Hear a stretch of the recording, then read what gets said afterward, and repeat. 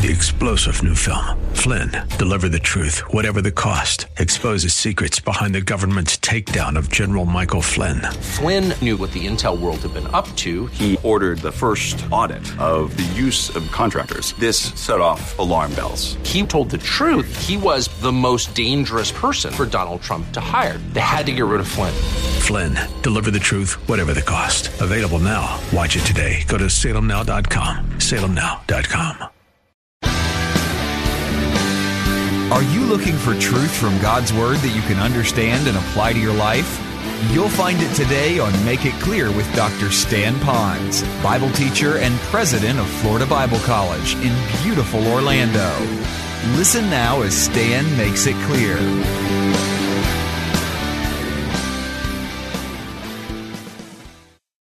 Carol, what is your favorite house color that's painted out here? Now, you might say, that is so dumb. Aren't you going to talk about the hypostatic union and about theology? No. Now, me knowing what her favorite color is helps me know a little bit about her design, HGTV in her mind kind of thing. So she looked. I said, now look all around. Look on. She did. And then she said, did you pick out one? Yeah, I picked out one too. And just to show you how weird we are, we picked the same house, the same exact house. Now, why am I telling you that? We had to pitch our eyes and evaluate and to look which one. In God's Word, I'm not going to look at the Bible and pick out which verses I like and which ones I don't, which ones I agree with, which ones I don't agree with.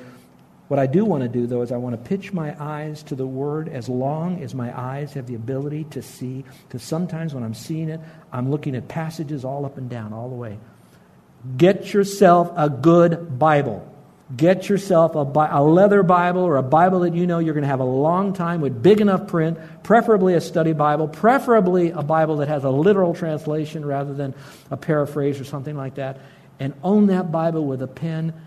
Hear it, read it. Look at the verse. This is coming from Revelation, probably one of the least read books in the Bible, other than the tiny little prophets in the Old Testament. And here's what it said. Blessed is he, or she, who reads and those who hear the words of this prophecy. I like that, 2 in 1 verse. Reads and hears. But also says, and heeds the things which are written in it, for the time is near. So you are blessed if you read it, you hear it, but you also apply it. We'll talk about that later. Let's look at the third bullet point. There are 6 of these. You need to study the Word. You need to study it. In other words, it's not just reading it. So I often say, can I do this? Many years ago when we were in North Carolina living, remember that church I talked about? They would have wells there. Not every house had water. A lot of houses, you would get the rainwater that would then fill up into the ground. Then you'd have a big, huge well and they would plummet sometimes 200 or 300 feet into the mountain to find the water source there. And then they would suck up whatever water that they had, and then it would spill over into a big catchment, maybe half the size of this stage up here, and they would collect the water. Then in that, they would then have a pump at the bottom that would suck up the water that would go into your house, and you would literally drink that. There'd be no filter, there would be no chlorine, there'd be no fluoride, there'd be nothing. You just drink that. I said all that to say this. They never took the water from the top of the tank. The pump always went to the water at the bottom of the tank. Now, I know at the bottom you have the sediment, but right above the bottom is the purest of water because the stuff that isn't floats to the top. Now, with that horrible, weak illustration, let me show you what I mean. We can listen to the babbling brook. We can look at the top of the water and know that there's some great truths here. But it's when we plummet its depths by studying this, when we take it in its entirety, I'm going to tell you that you will see God as He really is revealed in Scripture, and you can't but help love Him with all of your heart and seek Him and want Him. We've got to do it by study. That's why it says, by these wonderful Bereans. Now these were more noble than those in Thessalonica, for they received the word with great eagerness. And I like the next phrase, examining the Scriptures daily to see whether these things were so. They were checking it out, making sure it was accurate. And that word examine means they studied it. The next is they memorized it. They memorized it. You know, it's important that we not only drink it, but we let it change us. And memorization is really the thing that does it. Now, I know it's hard to memorize, so let me give you a little trick. Many years ago, someone asked me if I'd memorized Psalm 119. You'd heard the story already, and it has 176 verses in it. So I chose to compartmentalize the whole psalm up into topics so that the verses weren't verse 1, verse 2, verse 3, verse 4.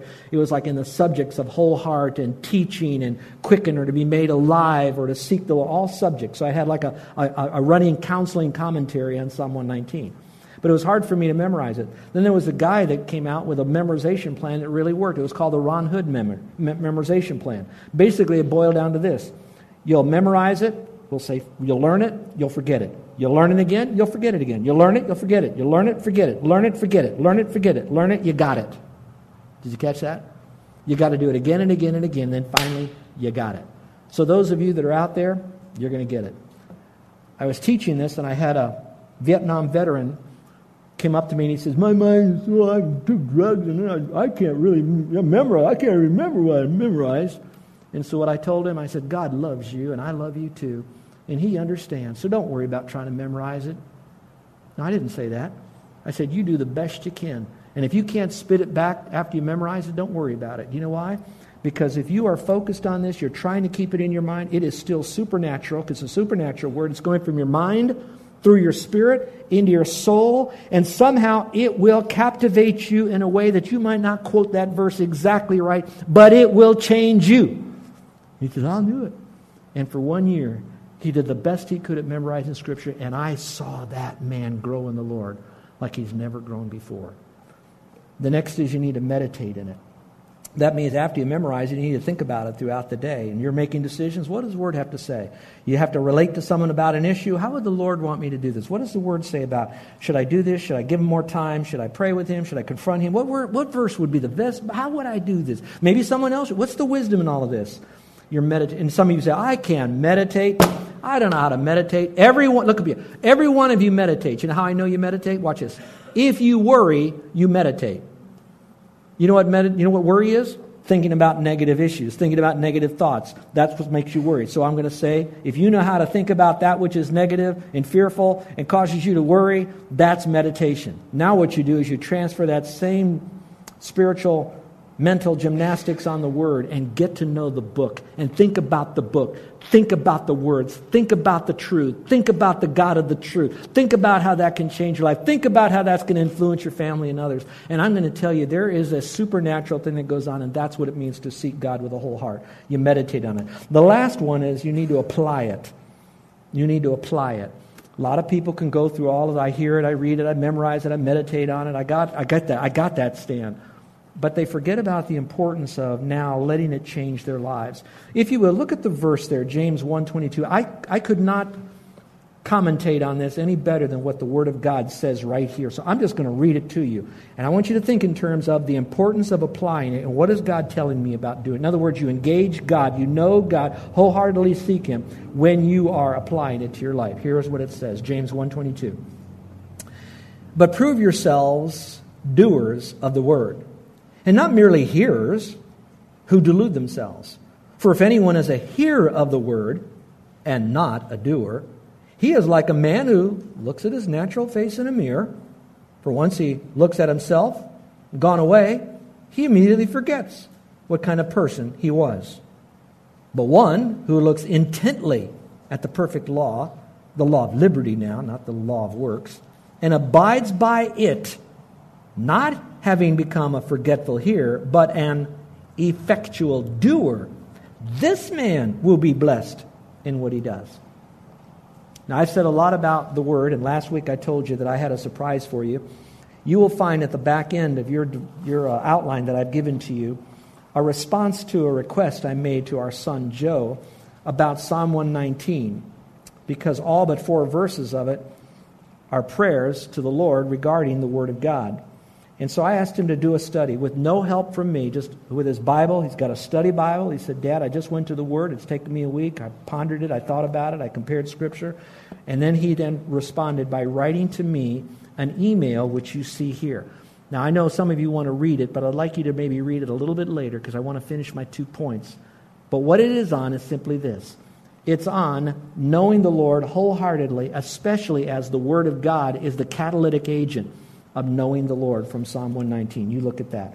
Let's go to the next principle, shall we? Principle number 4. These will go more quickly because these are built upon the foundation that took more time to lay. We seek God wholeheartedly by surrendering with brokenness to the lordship of Christ in our life. Now that is primarily spoken to those who know Christ as Savior. If you haven't trusted Christ as Savior, your surrendering to His lordship means this. It means that you believe that Jesus Christ is God. He is large and in charge. He is all God. You surrender to Him. Not that He's owner of your life yet necessarily, but that He wants to own your life, that He has a plan for your life. And for you to engage that, you are going to obey the Lord to get saved. And what you're going to obey Him in is this. When He says, believe. And when He says, believe in me, you then respond as He is the Lord in obedience to Him by placing your faith alone in Him. That activates now the Lord really practically in your life for all eternity in this special way. Now, for those of you that know the Lord, I want you to know you got saved by believing Jesus is the Lord who died and rose again. But I don't want you to compartmentalize your life and simply say, yeah, He's my Savior, but I'm going to go ahead with the rest of my life. Oh, yeah, He's my fire insurance, but I'm going to go ahead with the rest of my life and do what I really want. What He wants is, I saved you because I am the Lord, and I am to be the active Lord in your life. Now, I don't make Him Lord. He's already Lord, okay? I don't have to make Him Savior. He's already Savior. He becomes my Savior when I trust Him. He now becomes an active Lord in my life, the Lord in my life, when I yield to Him in obedience with my mind, heart, and life. All right, so that's the point we're trying to make here. And that is that we are fully engaging Him, surrendering ourselves to Him being the Lord of our life. Psalm 51 says this. For you do not delight in sacrifice. That's the outward things. Otherwise I would give it. You are not pleased with burnt offering. The sacrifices of God are a broken spirit, a broken and contrite heart. O God, you will not despise. The point of that verse is simply this. We surrender to the Lord in brokenness when we give Him our heart. It's not just our outward deeds. We start with the heart. I like the way Chuck Swindoll said one time. He says, if your heart is right, your feet will follow. Don't you like that? If your heart is right, your feet will follow. That's really biblical. Take care of your heart, and the rest will take care of itself. The second verse is one that we've often memorized. It says, therefore I urge you, brethren, by the mercies of God, to present your bodies, and that word present means once and for all, a living and holy sacrifice, acceptable to God, which is your spiritual service of worship. And do not be conformed to this world, but be transformed by the renewing of your mind.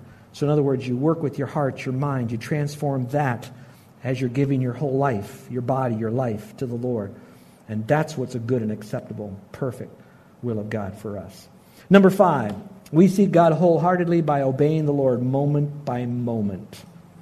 A life lived in holiness. In other words, we don't pick and choose what we're going to obey and what we're going to do. We want all of it. May I appeal to you for just a moment, the parents that are here? Do you want your kids to only obey some of the things you have them do, tell them to do, or all of the things? You answer that out loud. Part of them or all of them? All of them. Why? Because you have their best interest in mind and you want to show them that you're the big cheese in the house. No. Everything you ask them to do is to help build discipline, to keep them safe, prepare them for the future, etc. You have them do these things for a purpose. All right, God has that in our life, so we don't pick and choose. Maybe if we pick and choose, it's like a person who looks at a recipe and says, I like this, I like that, but I don't like this. I don't want my oven on so long. It costs too much electricity, so I'll only leave it on for 5 minutes when I bake these cookies. You don't pick and choose if you want to have the right results. You pick all of this because you know that it's all right, so you can get all the results that you know God wants for you, and He always has your best interest in mind. And when we're right, then He gets the greatest glory because it is all about Him. That's the point that this is making here. We don't pick and choose, and so we do it. John 14:15 says, if you love me, you'll keep my commandments. In other words, the heart's right, the commandments will follow. 1 Peter 1:14 says, as obedient children, do not be conformed to the former lusts, which were yours in your ignorance. You didn't know better. But like the Holy One who called you, you be holy yourself, also in all your behavior. In other words, you need to be like Christ. Here's the last principle, and I want to end with this. And this one here I would love to open up, and I don't have time to, so I'm just going to give you a little bit of it. This one is, we seek God wholeheartedly by gathering together with others who seek God wholeheartedly. I know that I speak a lot about our aloneness with the Lord, and I pray that you guys can have an aloneness with the Lord. Whether you have to, at lunchtime, go to your pick-em-up truck, sit there with your sandwich and your Bible and you have alone time with God, or whether you get to the office before they put on the coffee pot and you have your aloneness with the Lord, or whether you mothers go into the bathroom and lock the door and sit on the commode lid with your Bible so you have your quiet time, you need an alone time with God. I got that. I hope you get that. Now, on the other hand, I want you to know that there is incredible value where the Lord then brings the people of God together in a wholehearted unity of fellowship with one another, connecting together to God, together to God, together to God, together to God. And it's found in this one particular passage. In Nehemiah, you're going to find that the children of Israel were really scattered and all over the place. And now what happens? They're coming back to the Lord with a wholehearted experience.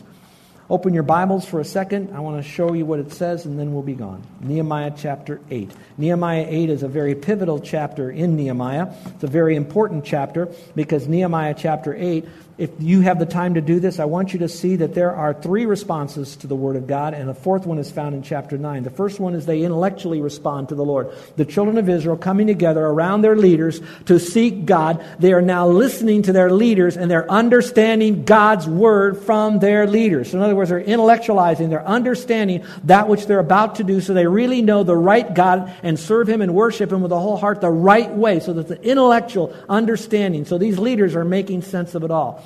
That's my joy, my desire today is that you would intellectually engage in this truth, that you are hearing it together, you're believing it together, you understand it to be true, and I pray that I made it clear. I pray I made this clear to you. But it doesn't stop there. Verses 1 through verse 8 is the intellectual. Verse 9 through verse 12 is the emotional. You're going to see what they were doing. They were putting dirt on their head. They were doing certain things. And all of a sudden, they were told, hey, no, what you want to do is you want to celebrate this festival. Yeah, you want to own your sin, but once you do, I want you to celebrate the greatness and the goodness of God. So he said, emotionally, fellowship with the Lord, celebrate the Lord. It's a festival. It's a time to get together to worship the great God. And so when we come here to church together, we come together because we want to know truth. We don't miss Sunday school. We come to the services. We want to hear the Word of God. We want to talk about God's Word. We want to know. But then we also want to emotionally engage it. Whatever your personality style is, it's a time for us to do business with our sin. We confess it. We get forgiveness. And when that is, we're cleansed. And when we're cleansed, there's joy and rejoicing. We want to enjoy the Lord here. That's why we don't play funeral music, because we didn't just die. We're alive in Christ. But we don't just play happy music, because happy music sometimes will candy coat over the cancer that we have. So we have to deal with that. But all together, we end with celebration. Then if you want to, verse 13 through verse 18, it talks a lot about the volition. This is where they're starting to make choices. They're going to go and make booths. Now, I wish I had time to preach. These booths that they were making, they hadn't made the booths this way since the days of Joshua, which were hundreds and hundreds of years before then. And the reason they were to make the booths were basically 2 reasons. The first reason they made the booths, because it means tabernacles. It was a time to remind the children of Israel that while they were wandering all over the wilderness, God was tabernacling with them in the tabernacle. He was there present with them on the mount, on the tabernacle, fire, cloud. The second, it was done at the festival of when they were bringing in the harvest in September and October, to remind them that God not only protected them, not only led them, not only was with them, but also provided for them. So they were then to make these little booths to kind of remind that when you have a booth, that's where you live, that's where you are. It's a tabernacle. And that's to remind them, not the booth so much, but the booth reminded them of the tabernacling of God, that God is right there in their presence. Stay with me. And so what these people did, they did the first day they came, they began to celebrate. Then they said, we got to make all these booths out there. So they went out in the fields, they got all these branches and tree limbs and all of this stuff, and they brought it back to their houses, to the roofs of their houses, to the big place in front of where they worshiped. They had them all over the place, probably thousands of these booths. And all they were doing was remembering that God was there with them. They were seeking God, and they recognized His presence. And I don't even have the time to tell you when they were being taught all of the history about what God did for and through the children of Israel. Not because the children of Israel were great, but to show God's strength and presence in their life. Now, why would I end on this in this whole passage right here? It's because I want us to seek the Lord with a whole heart individually. But when you're picking out your clothes on Sunday morning and you're going to gather with us together, that you're thinking, I'm going to be with other believers. It's not, I hope I look nice. I mean, that's part of it. You don't want to wear, junky stuff and You know, I don't want to get into the style of clothes, but you want to come clean. But when you show up, you pull in here, and the first thing you're doing is not the first parking place. You're looking, where could I park where other people could find a place that makes it easier for them? We don't mind walking. We don't mind carrying our stuff a little further so others have a place. And when we drop our people off, our kids, our family off, we're out here in the lanai, and it's all about, hey, how you doing? It's good to see you. This is the Lord's Day on Sunday for us to meet together. We're seeking Him together. Watch this, watch this. We don't want to do anything in the fellowship time, the classrooms, the parking lot, even in your own cars and living rooms that will hinder that person for perhaps seeking God. So we want to seek Him together, and we're going to do what we can to make that path as straight as we can so we come in. Then when we arrive in this room right here, it's not about, oh God, worship, where's my seat, and how's this going? It's all about the Lord. Now, that doesn't mean we can't talk about some of our life that week, but remember, think. I'm seeking the Lord, and I want to say things that will remind them this is what God has been doing in my life. I think I gave you enough for today. I pray now that our church would start first as an individual, that we would seek God wholeheartedly. First, if you haven't trusted Him as your Savior, please run to Him right now. You do not know when your heart will beat its last heartbeat. And if you do not know Christ, you will spend eternity separated from Him in a Christless place called hell. Run to Him and throw yourself on Him in total dependent faith and faith alone. Not your works, not faith and your works, but your faith in Christ. Once you've done that, you keep that. You loved Him because He saved you. It was His goodness that brought about a change of mind in you. Now remember His goodness for the rest of your life so it completely changes you and you seek Him. Not so that you have a spare tire when you have a wreck. It's because you want to enjoy Him forever no matter what life gives you, because it's all about Him. Let's pray. With heads bowed and eyes closed. I kind of spoke a lot now. Now let me be quiet for a few moments. And let the Holy Spirit, who wanted you and me to hear this message, begin to do business in our heart. He's there.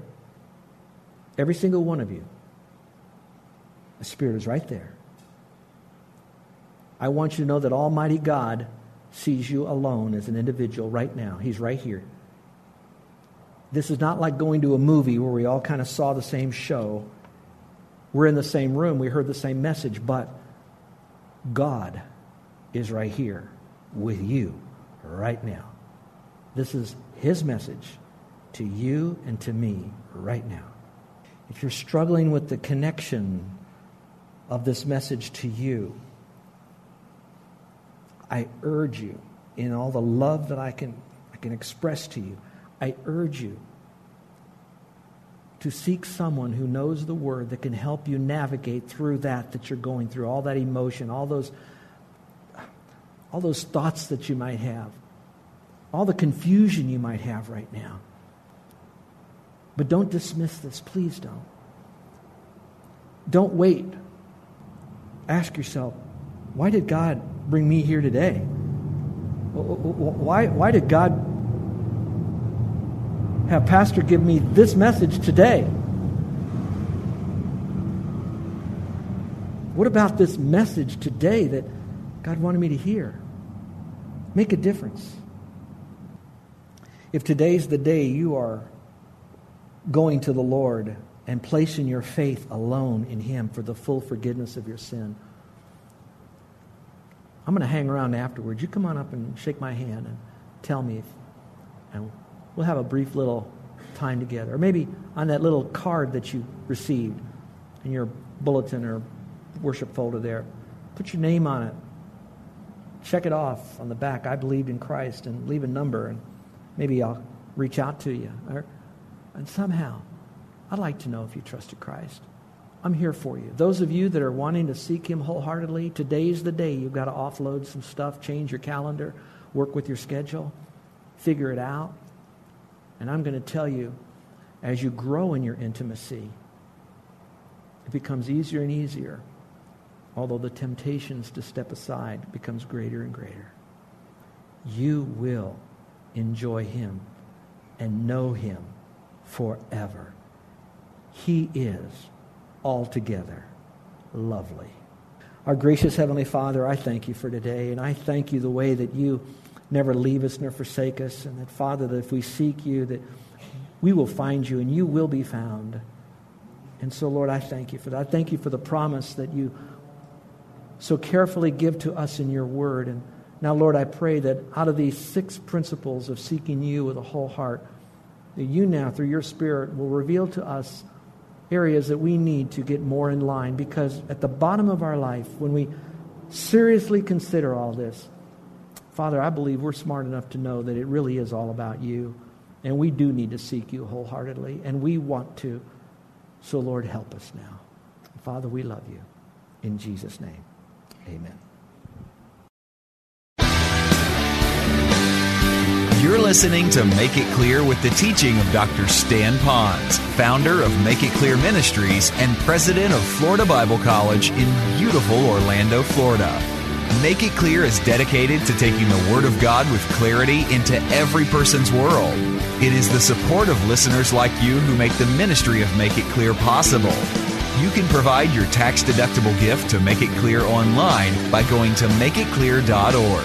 Or you can mail your gift to Make It Clear, P.O. Box 607901, Orlando, Florida, 32860. Thank you for helping us make it clear. If you would like to have Dr. Ponz speak at your church or event, please send us an email at tellmemore@makeitclear.org. Thank you, and remember to make it clear.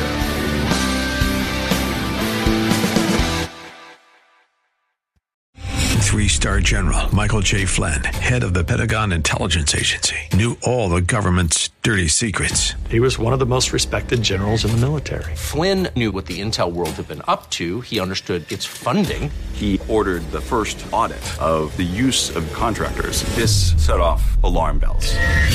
The explosive new documentary, Flynn, Deliver the Truth, Whatever the Cost, uncovers the facts behind this scandal. Flynn told the truth. He was the most dangerous person for Donald Trump to hire. I find out the worst enemy that I'm going to face in my life is right here in America. They took my assessment and they wanted me to change it. And I was like, I'm not changing it. They had to get rid of Flynn.